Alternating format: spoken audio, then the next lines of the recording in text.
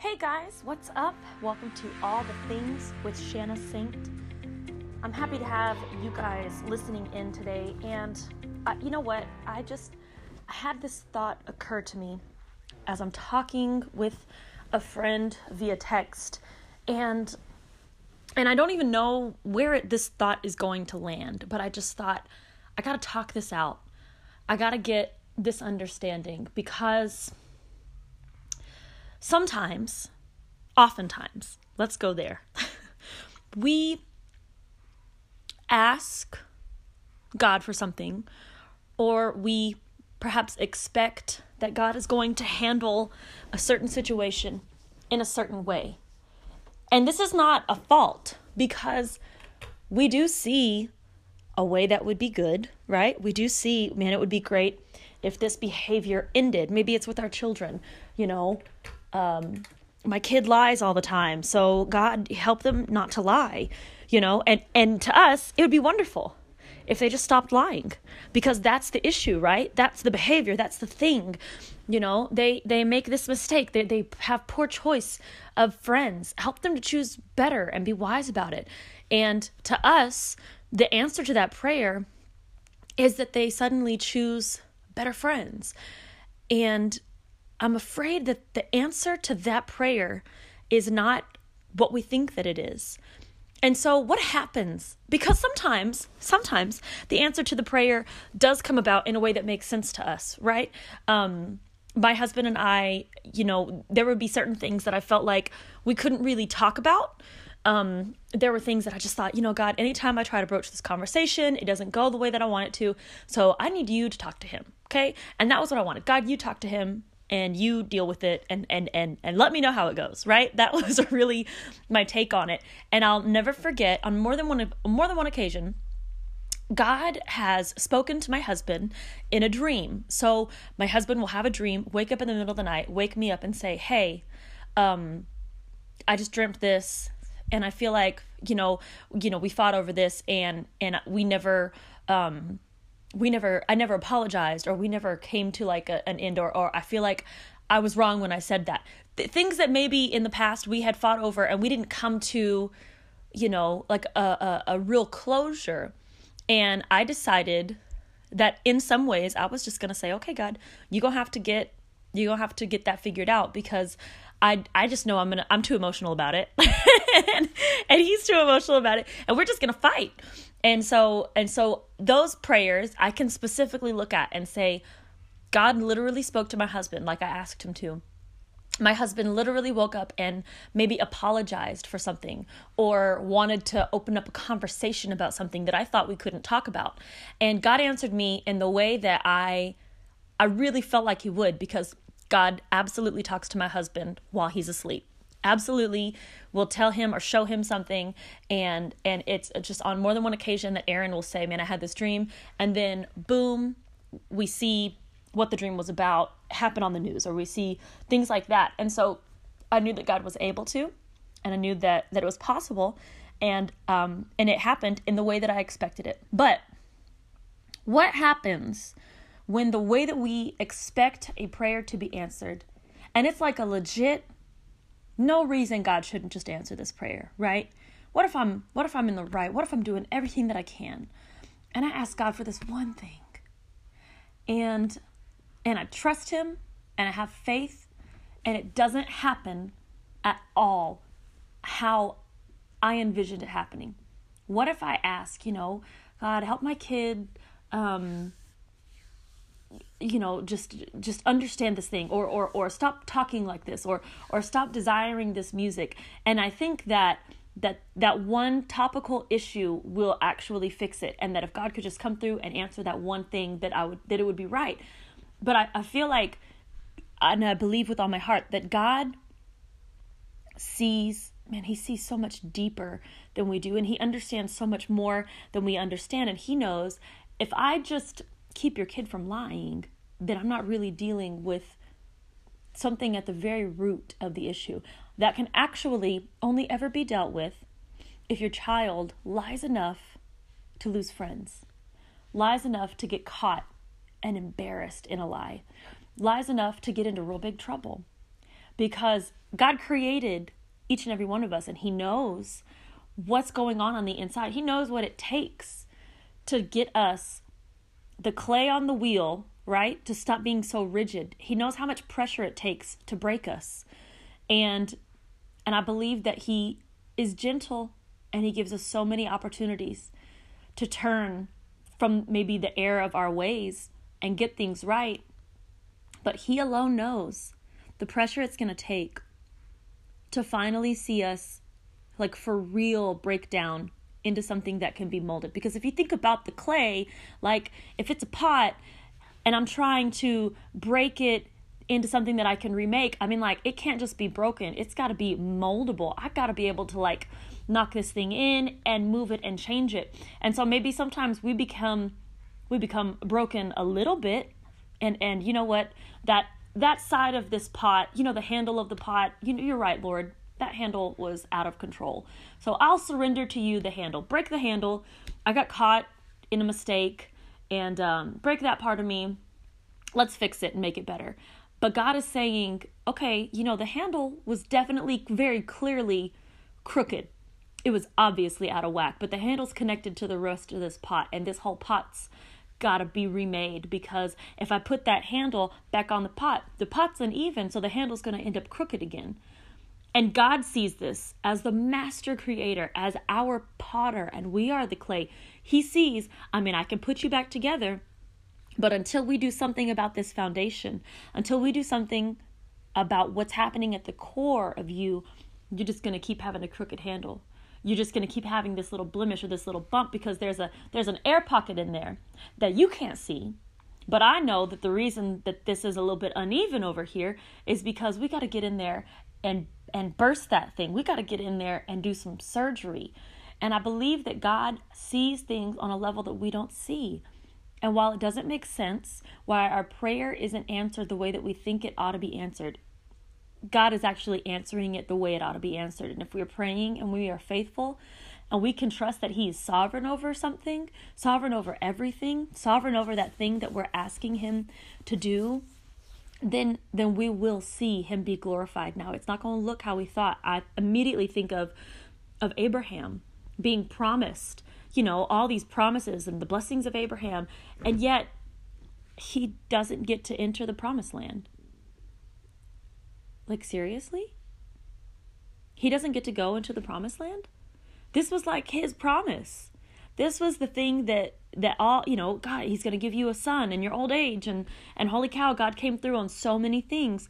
And yet this promised land that was spoken of is never something that he even gets to attain, but his people get to attain it. Can we be okay if the answer to our prayer isn't for us to see, but it's for generations to come to see and to walk in? I would love it. I'd love it if I got to walk in all the things I asked God to do. I would love it. I had a brother who had cerebral palsy all of his life, and we prayed and asked God to heal him. And I would have loved to have gotten to know him, not in the state that I knew him in. I would have loved to have seen Nikki healed, and I would have loved to have walked with him. And I was mad when he died. When he died, still having cerebral palsy, when he developed sepsis, and they told us that he was going to have to be on hospice care, there was nothing that they could do, and we watched him pass. I was super mad at God, because I thought I wanted to see this a different way. I asked for something and you didn't deliver. I asked for something and it didn't happen. And I know that we all have at least one thing in our life like that we go, man, you didn't do what I thought you were going to do, God. Look at how much glory could have been brought to you if he would have walked, if he would have talked. Like, we can map it out. We can see it. And the Bible even says there is a way that seems right to a man. But God has an understanding that we don't have. And there's a reason why Nikki passed away at the age that he did, in the condition that he did. There's a reason that he was brought into the world in the way that he was. I don't believe that was God's original intention. I believe that the original intention we saw in the book of Genesis in the garden, and that there was a fall and sin entered into the world. And I believe that we still see the effects of sin every single day. And I believe that we have an opportunity to walk in a different light and in a different understanding, that we're not under that curse any longer. But that stuff is still prevalent in our society. There is still sin in our world, and we are born into sin. And so I don't think that the way Nikki lived his life was the way God had hoped for or had wanted from the beginning. But he's such a gentleman that he's not going to just force us. Like, we're not robots, you know? And so God allows us to make choices. And in the Garden of Eden, Adam and Eve made choices. And those choices are still affecting us to this day. And God always gives us an opportunity. I've been reading in the book of Jeremiah, and I read about how Jeremiah the prophet foretold, for years, his ministry was to tell Judah to turn back to God, to repent of their ways. And in the 36th chapter, God says, write down everything that I've told you. Put it in a book, write it down, so that maybe my people will read it and read what's impending, like the doom that's going to come. Babylon is going to capture Judah. I have decided it. I'm not changing my mind. There is an expected end for this rebellious nation, and they're going to be in captivity. And it's only in the captivity that they'll be able to be humbled. Period. Only in the captivity, only in the complete loss will they be able to be humbled. God knew that. But in that process, he said they can have an option. They can surrender. They can humble themselves and surrender to the Chaldeans, surrender to Babylonian captivity. And if they'll do that, I'll protect them. Surrender, and your city won't be burned. Your temples won't be burned. It won't be destroyed if you'll just surrender. Babylon is coming. Okay? It's going to happen.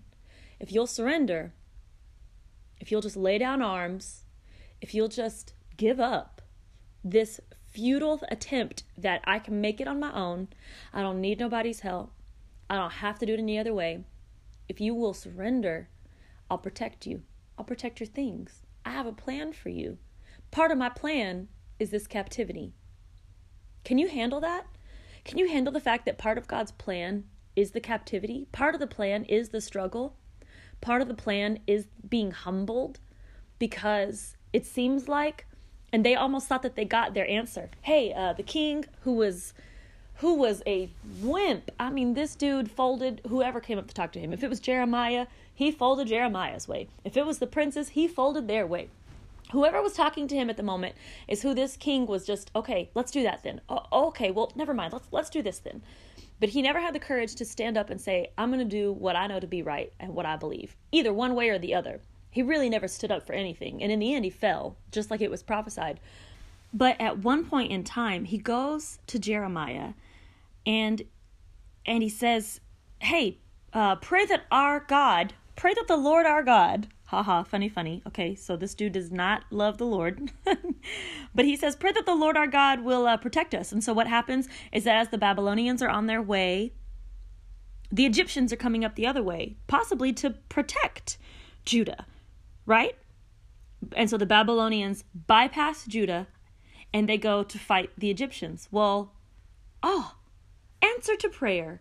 All the prophets who had been saying that everything was going to be all right, that the captivity would be short, or that we would win the battle, those guys were right. And Jeremiah has been crazily wrong this whole time. He's the only one who's saying anything opposite. He's the only one who's saying something that, we've been disobedient. He's the only one who's really challenging us to do better, or challenging us to do something that doesn't feel easy. And so here's this answer to prayer.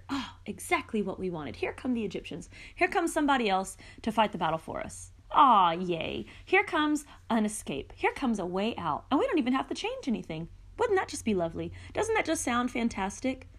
That the answer to your prayer would be somebody else having to do something, that instead of having to work harder, that you'll just win the lottery. Really, I think that how many times do we pray that? Lord, I just need to win the lottery. No, that's probably not the answer to your prayer. That's probably not the answer to your issue. If your issue is something to do with finances, then maybe God is asking you to look at finances differently. Maybe he's asking you to, I don't know, tithe, give an offering, to not hold on tightly to your money, to manage your money wisely, to be a giver. Like, but instead we think, well, if God would just let me win the lottery. And I feel like that's what the Judeans thought right then. We just won the lotto. We just won the big ticket. And here they go. They're going to go. The Egyptians are going to come to our rescue. And we actually don't have to change anything at all. Wouldn't that just be lovely? But their handle was crooked. More so than just the handle, the whole pot was crooked. The whole thing sitting on the table was a disaster, and God meant to destroy it so that he could rebuild it. That was God's real plan. So when he went and asked Jeremiah to pray, Jeremiah prayed, and it seemed like the crisis was averted. But Jeremiah never changed his tune, and he told them, what God has decided is final. Give up now. Because Babylonian captivity is not out of the question. They're coming. They're going to come back. I've seen it. God said it's going to happen. Period. End of story. And the option here is either repent, give up, throw up the white flag, follow God into this process of being humbled, into this process of being broken down so that he can make something new by which you will be saved, or fight real hard and lose anyway. Because we're all going into captivity, guys.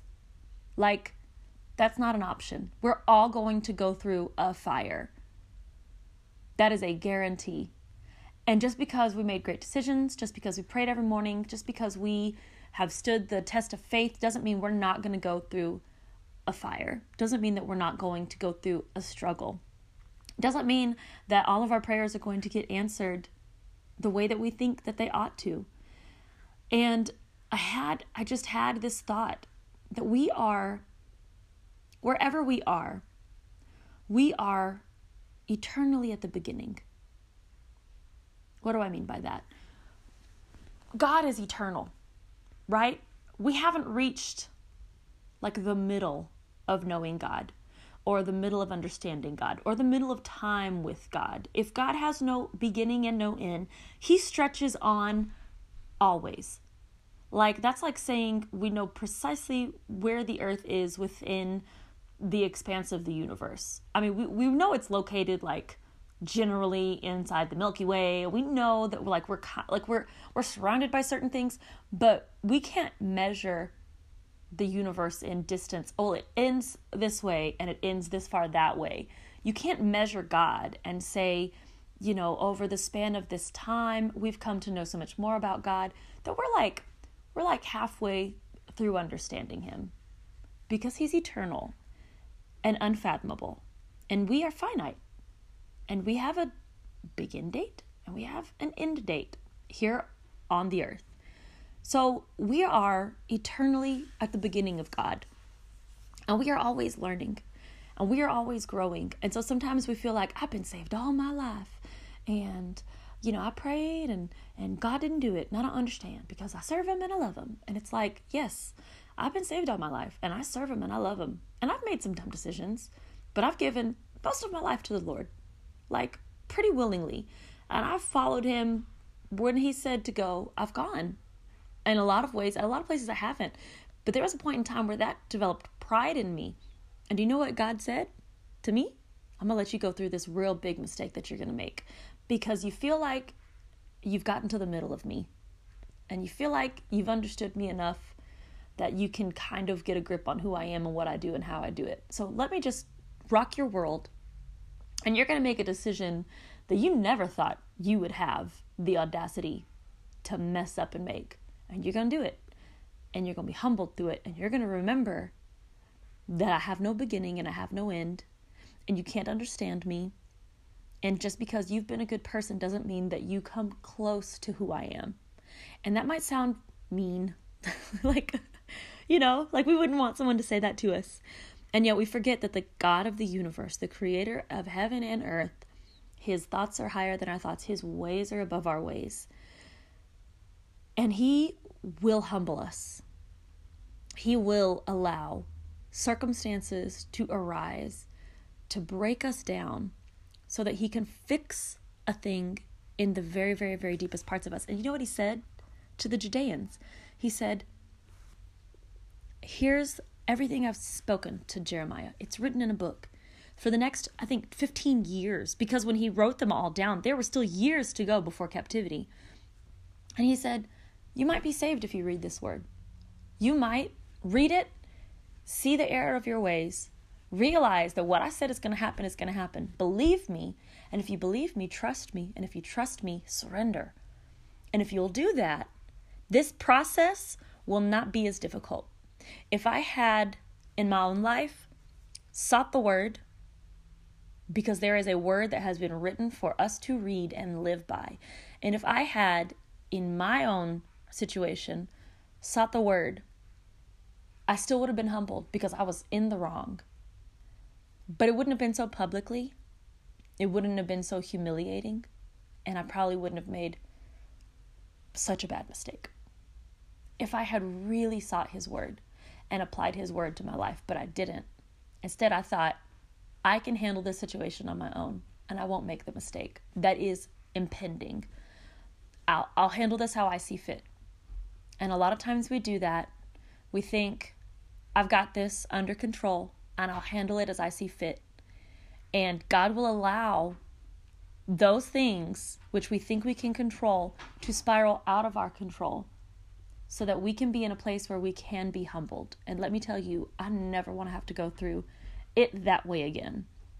And I know that when Judah fell, and when that king who had never stood up for anything, when he was captured, when he had to watch his servants, his children, his sons murdered in front of him, and then had his eyes popped out, I guarantee you he wished, at least in that moment, that he had just surrendered, that he had had the courage to surrender. Because you know what? It takes courage to surrender.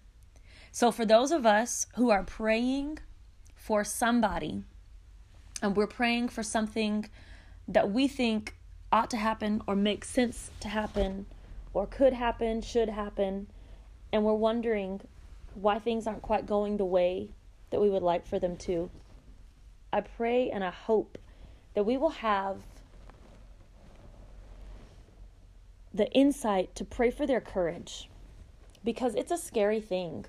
It really and truly is a scary thing to give up, to surrender, to believe that what we think we can handle on our own, we actually can't, but God can. And I mean, like, you're surrendering to a process of being humbled. And oftentimes we think we can put it off. We think that it's not necessary. It's very necessary. And so sometimes we pray and ask God to change something or do something, and we see in our own very limited sight and understanding a way that seems right.